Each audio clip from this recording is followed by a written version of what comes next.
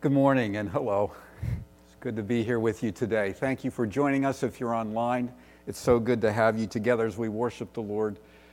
Again, praise team, worship team, thank you so much for leading us and focusing our attention on the Lord Jesus Christ. New can really be exciting. I remember the joy my children had when the used RCA console color television that I had purchased used in the late or mid 1980s, okay, it's back a few years, it finally died somewhere around the year 2000 or so.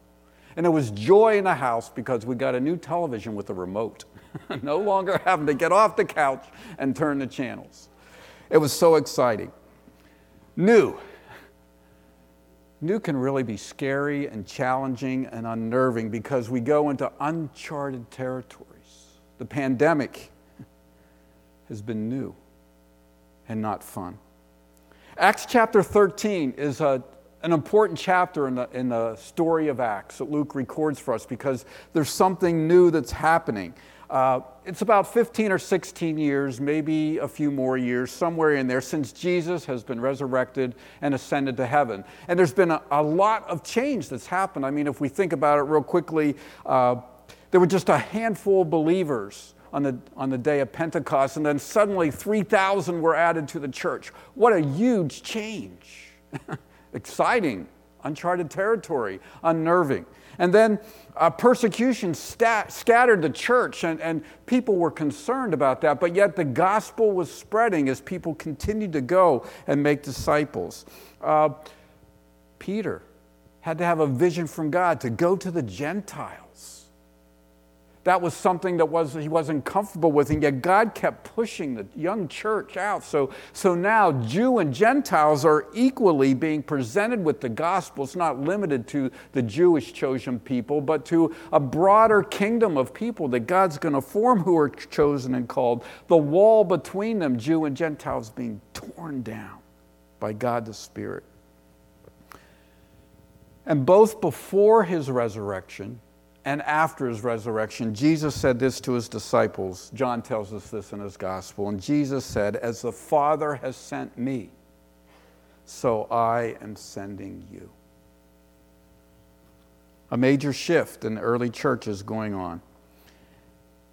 And chapter 13 changes that focus. Now, instead of Jerusalem being the center, the church in Antioch is kind of the sending out church. And that's on purpose. Luke wants us to see how God is moving the church out, the people of God, the followers of Christ, out into the world. How did believers know what to do? How do they know who to send? Well, God the Spirit wants us to know through this chapter, I believe, how God worked in those people as they were obeying and sending them. Like them, we're sent. Word of the day, sent.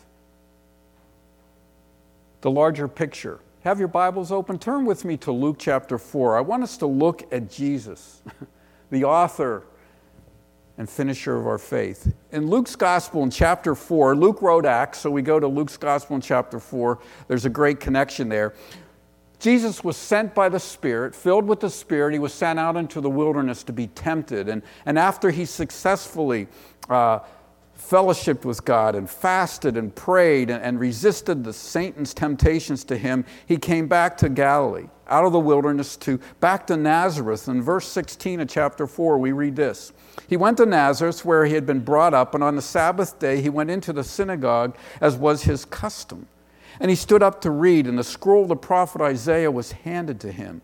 Unrolling it, he found a place where it is written, "The Spirit of the Lord is on me, because he has anointed me to preach good news to the poor.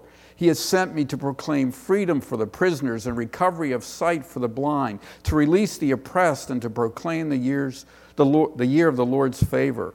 Then he rolled up the scroll and gave it back to the attendant and sat down, and all the eyes of the people were on him. And he said, "Today this scripture has been fulfilled in your hearing." And all spoke well of him and were amazed at his gracious words. Why did I want to go back there to see the larger picture? Jesus read that passage from Isaiah, and he stopped just before the prophet Isaiah announced words of judgment on the people of Israel. And Jesus stopped there. And do you notice the reactions of the people who heard him read this scripture? They were speaking well of him. They were amazed. Wow, what a great preacher. We know this guy. Can I touch you? Can I shake your hand? Can I have your autograph? They were really excited about Jesus and what he was saying. But look what happens next. Jesus said to them in verse 23, "Surely you will quote this proverb to me, 'Physician, heal yourself. Do here in your hometown what we've heard you've been doing in Capernaum.' I tell you the truth," he continued, "no prophet is accepted in his hometown.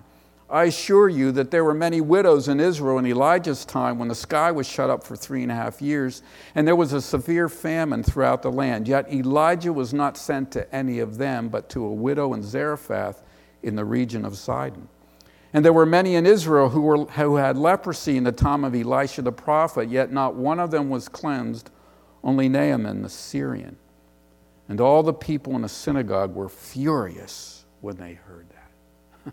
What changed? The proclamation that it wasn't just for Jews, but for the whole world, this gospel that Jesus was preaching, and the Jews in Nazareth did not like that message. Same for the disciples in Jerusalem. They preached the gospel, and there was much praying like Jesus did in the wilderness, preparing for ministry, and the Holy Spirit filled them, and they were worshiping the Lord in Jerusalem, and they preached the gospel on the day of Pentecost, and many believed, but many rejected it.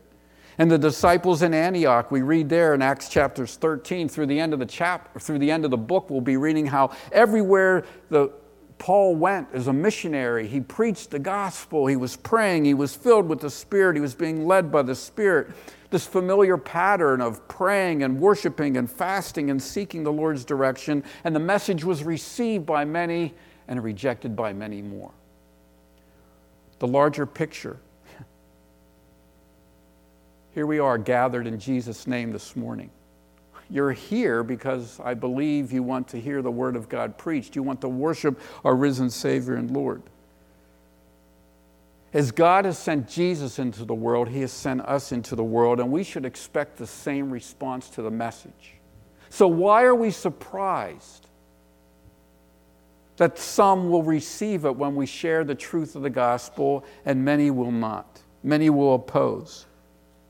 Here we are gathered. And we need to ask, what's next for us here at Grace Chapel, part of the body of Christ in Havertown? What is it, Jesus, Spirit of God, you want us to do? Because change is inevitable. The believers in Jerusalem saw that the boundaries of the kingdom were being expanded culturally, geographically, nationally. It wasn't the way it started. How do we adjust? How are we going to know how to take the gospel of Christ in meaningful ways out to the world, to a people we're not sure want to hear it? It's by worshiping, by fasting, by praying, by seeking to obey. Those are the key elements. And it's not unfamiliar to us. I went back to Luke chapter 4 because Jesus is the pattern that the disciples followed in the book of Acts, that the people in Antioch followed, that we should take lessons from their steps as well. It shouldn't surprise us that people receive the gospel and many don't. But take heart. God the Spirit's given us these words to help us do it better in 2021. Don't forget the larger picture. The writer in the Hebrews tells us that we have this great cloud of witnesses so that we focus our eyes on Jesus and follow Him because He's the author and perfecter of our faith. Consider Him who endured such opposition from sinful man so that you don't grow weary and lose heart. Don't quit sharing the gospel. So let's take a look at Acts chapter 13. Let's read those first 3 verses together again. In the church at Antioch, there were prophets and teachers: Barnabas, Simeon called Niger, Lucius of Cyrene, Manaen, who had been brought up with Herod the Tetrarch, and Saul. While they were worshiping the Lord and fasting, the Holy Spirit said, "Set apart for me Barnabas and Saul for the work to which I've called them." We keep saying that Acts is not prescriptive, but descriptive. In other words, there's no prescription here. We aren't told how to pray. We aren't told how to fast or for how long. We aren't even told how they worshiped or what they were doing. Sometimes I wish God would have told us. There's no prescription here that says, do this and the Holy Spirit will guide you. But there is description, and we can take clues from the Gospels of how Jesus prayed, how he worshiped the Father, how he depended on him, how the disciples did it in the book of Acts and other places, and we can say, that's what we should be doing. They imitated Jesus on the how and the what, and we can do the same. And it says, while they were worshiping the Lord and fasting. Now, who is the they? Who are these people? Well, we might think it's just the small group there of prophets and teachers, but it's more likely that it was the whole church gathered together, all the people of God worshiping and praying, not just the prophets and the teachers, because when Paul and Barnabas came back from their mission trip, they told the whole church what they had been doing. In Romans chapter 12, and by the way, Glenn, thank you for defining worship. We did not collaborate about that. But in Romans chapter 12, familiar verses, listen, therefore I urge you, brothers, in view of God's mercy, it's talking about Jesus Christ and what he's done for us, in view of his great love for us, offer your bodies as living sacrifices, holy, that is set apart to God and pleasing to God. This is your spiritual act of worship. Do not any longer be conformed to the pattern of this world, but be transformed by the renewing of your minds. How do we know where to go or what to do? What are your gifts? Paul talks about that a little bit later on in the book, in this chapter. Serving God and others. What are your gifts? What are mine to help the Christ church go out and make disciples? How do we find out? James tells us if you lack wisdom, ask, pray. Ask God for help to understand your trials. That's the immediate context of James chapter 1. But we can apply to what's our next step in ministry.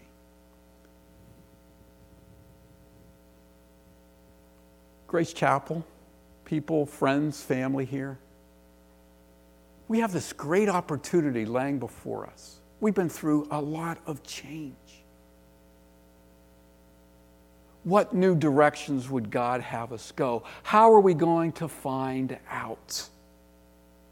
Leaders have a part in that. But it's not just the pastors and the elders and the deacons and the ministry leaders who need to worship and pray and fast. We all have to do it. We need to do it together. New situations and new challenges are facing us. Our culture is changing so quickly, we hardly know what to do. But yet Jesus has sent us here for this time and place to take the gospel out there. And we can do it through the power of the Spirit who wants to show us what to do if we just would ask. And I think sometimes we know what we should be doing. We're just afraid to do it.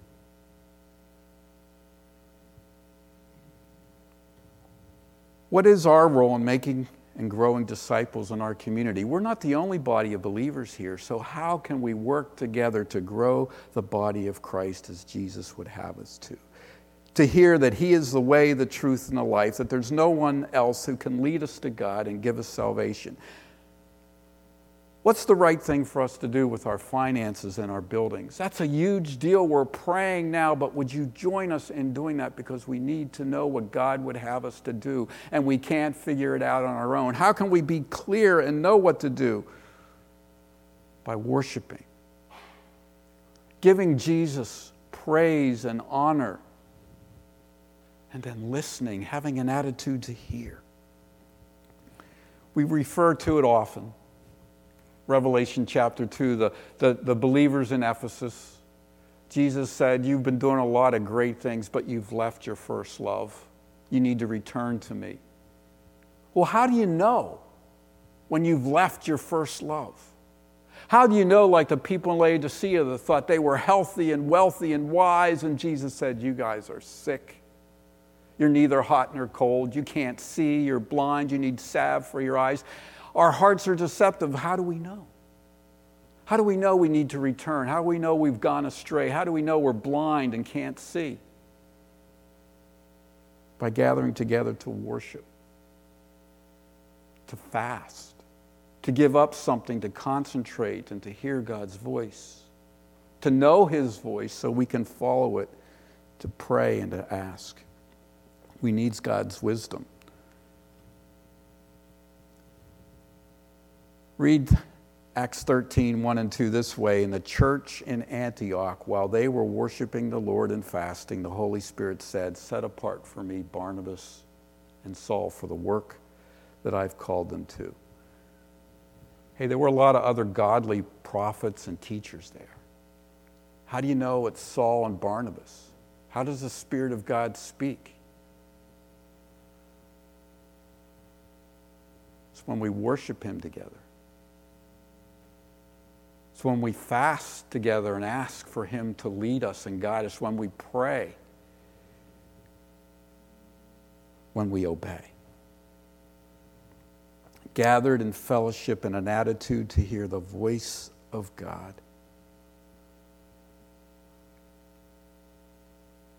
Have we worshiped the Lord this week? Or do we just go through the motions?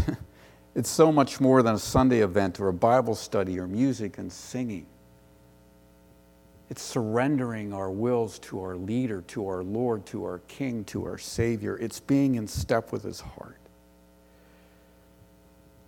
You know, Micah tells us what worship is.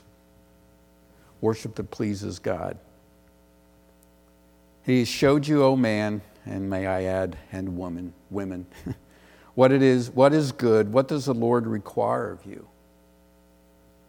To act justly, to love mercy, and to walk humbly with your God. That's worship. That's an all-life serving God. Have I worshiped God this week? The larger picture just helps us understand what God wants to do. We see how Jesus and the followers in Antioch applied God's word, and they used it, and they were led by God. And what's really cool then too, just real quickly pointing out in verse 3, so they prayed, they fasted and they prayed, and they placed their hands on them and sent them off. So this was authorization. This was giving authority. This was giving blessing. This was identification. They were sending Saul and Barnabas out and saying, you have the approved message, and we approve of your godly attitudes and your godly characters. Go in the name of Jesus. We send you out. And notice in verse 4 what it says. The two of them sent on their way by the church. No, it doesn't say that. Sent by the Holy Spirit. So what great confidence to know that it wasn't just the church blessing them, putting their hands on them and sending them out, but it was the Holy Spirit who really orchestrated it all because they had been worshiping, fasting, and praying together to hear God's voice.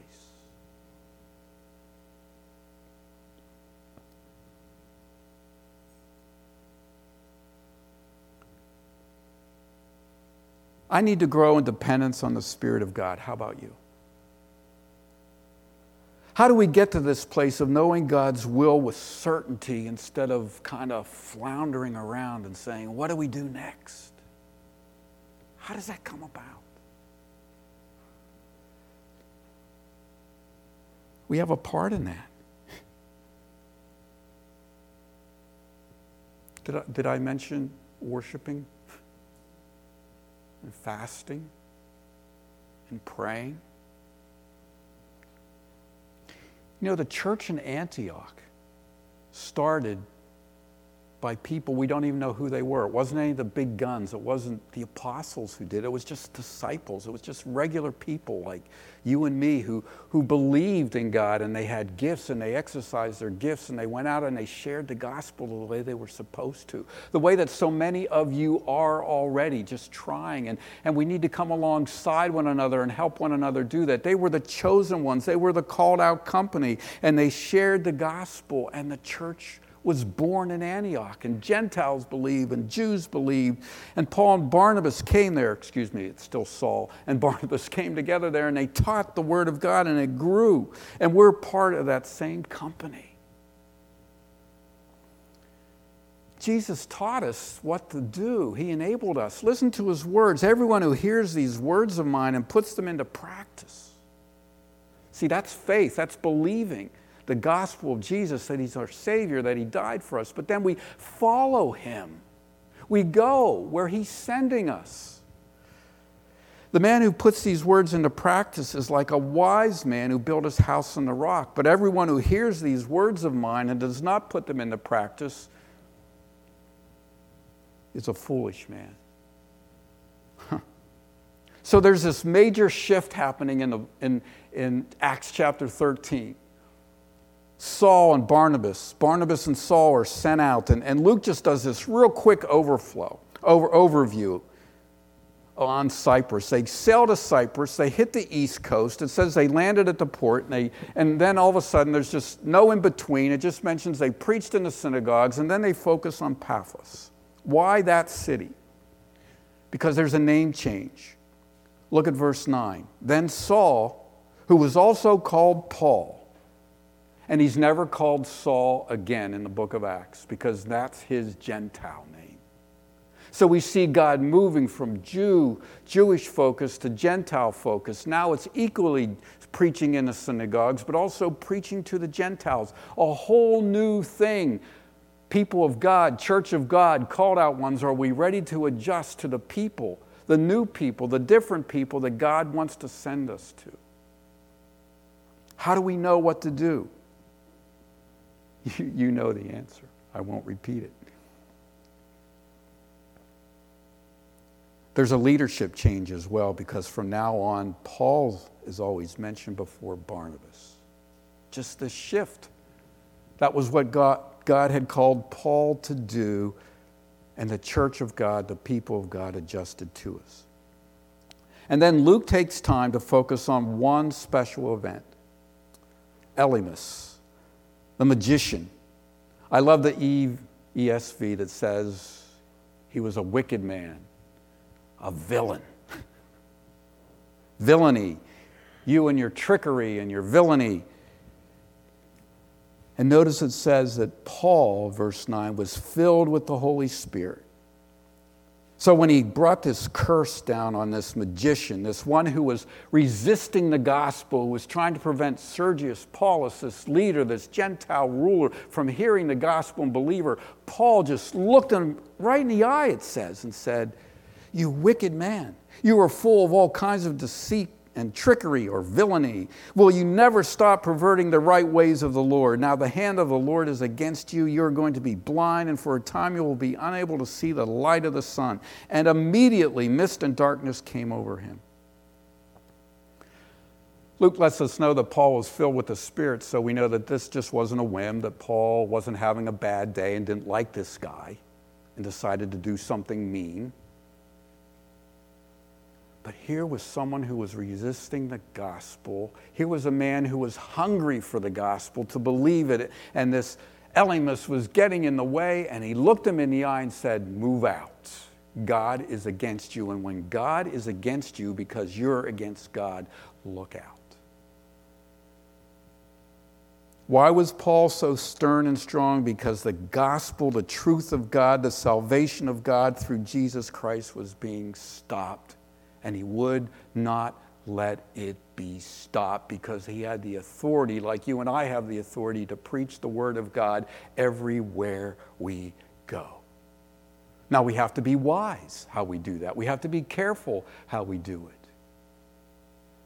But if we are worshiping and fasting and praying and in step with the Spirit, we will know what to do. Steve and Judy, I am so excited. It's a Go Sunday next week. You better be here to hear what God is doing.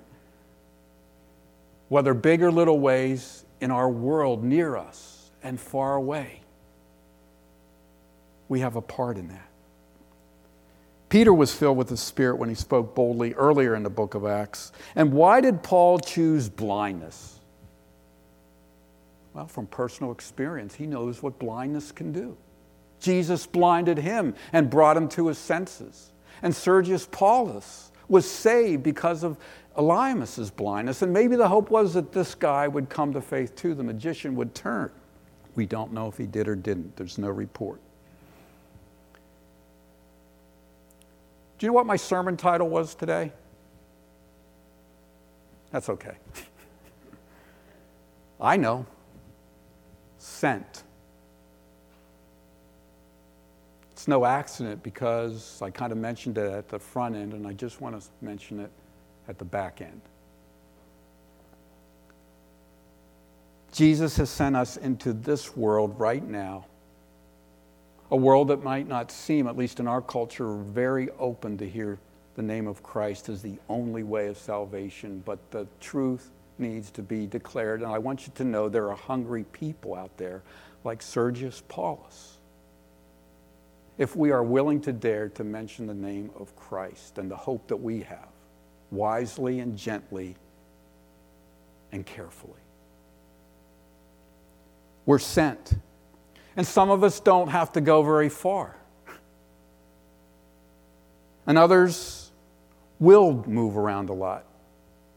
I've moved more than I've wanted to in my life, that I ever planned to in my life, but I believe God has used it.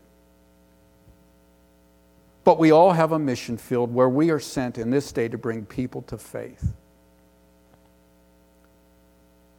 And a large portion of our work at Grace Chapel is to prepare one another to do that work when we gather together here for the week's work where we scatter.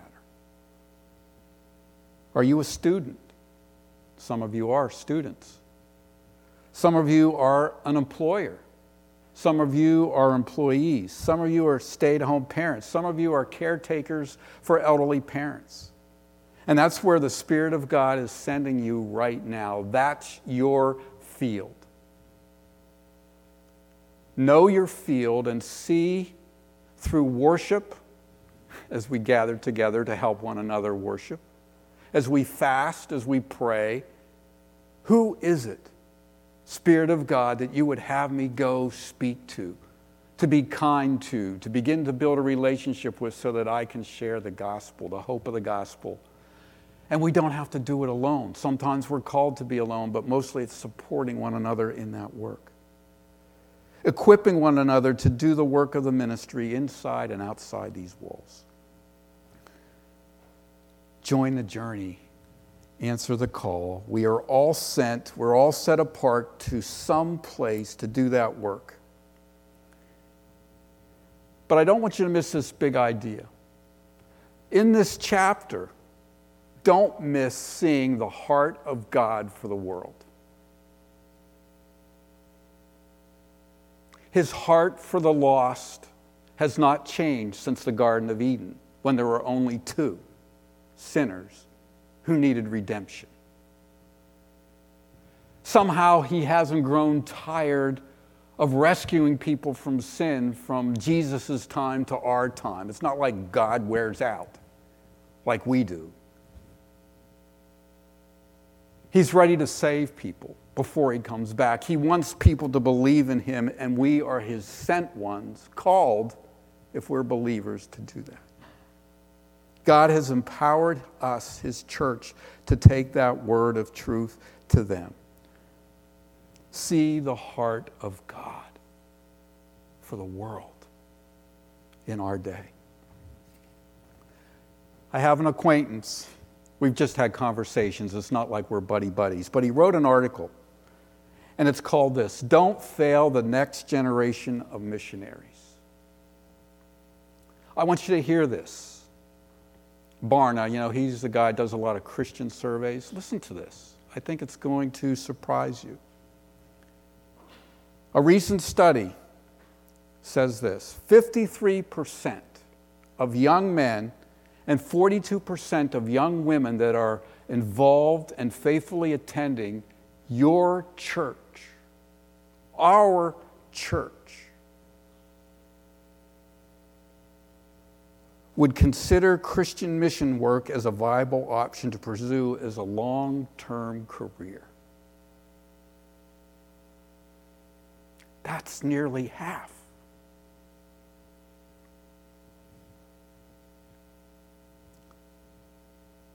But no one is asking them to consider it.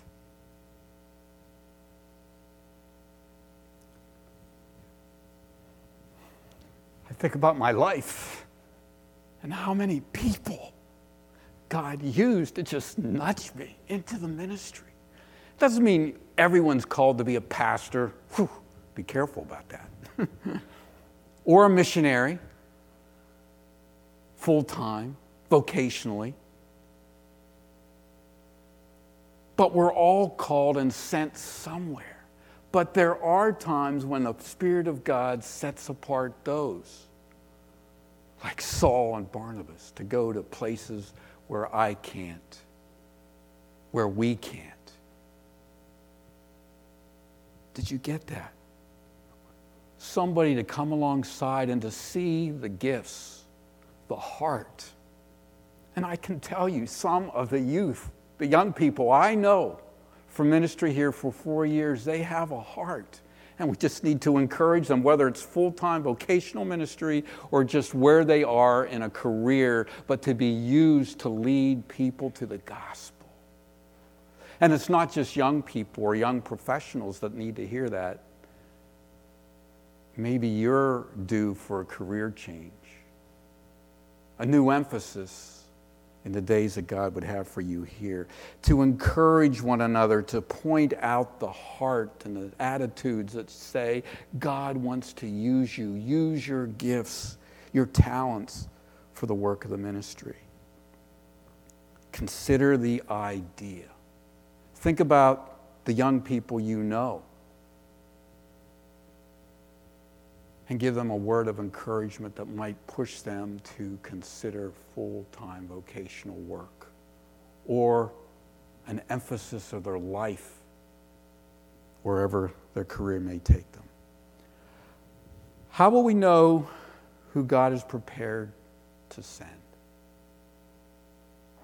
How will we know what corners in our neighborhood God wants us to go to?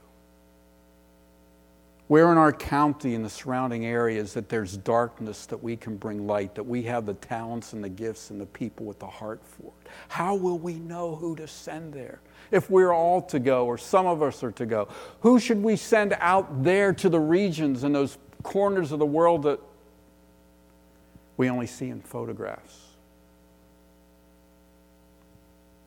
In the church in Havertown, while they were worshiping the Lord, and fasting and praying, the Holy Spirit said, set apart to me, you fill in the blank. Let's pray. Lord Jesus, your Father sent you here, and you have sent us. So teach us to abide, to remain in you, so that we recognize your voice. Draw our hearts to you so we desire to walk with you and to have you lead us where you want us to go without fear. Give us boldness. Spirit of God, fill us with your strength and a desire to know and to hear and to follow and to obey your word. You've called us to that. You've provided for us. You've given us all we need to do your work. Help us to speak that truth and courageous words into everyone's heart that we meet here today. Lord Jesus, let your love that you have for the world fill us. Help me to see the harvest fields. Help me not to be blind to them, but to see them and to take up the opportunity to work at them more and more diligently. Help us, we pray, for the honor of for the glory of your great name, so that your name is lifted up and honored as it should among many more people. We ask this in Jesus' name. Amen. Do we dare follow Jesus like the disciples did? Just hear these words from Jesus. I tell you the truth, Jesus said. At the renewal of all things, when the Son of Man sits on his glorious throne, you who have followed me, everyone who has left houses or brothers or sisters or father or mother or children or fields for my sake, will receive 100 times as much and will inherit eternal life. It's worth it. Let's worship and fast and pray and obey when the Spirit speaks. Amen. Go in God's grace.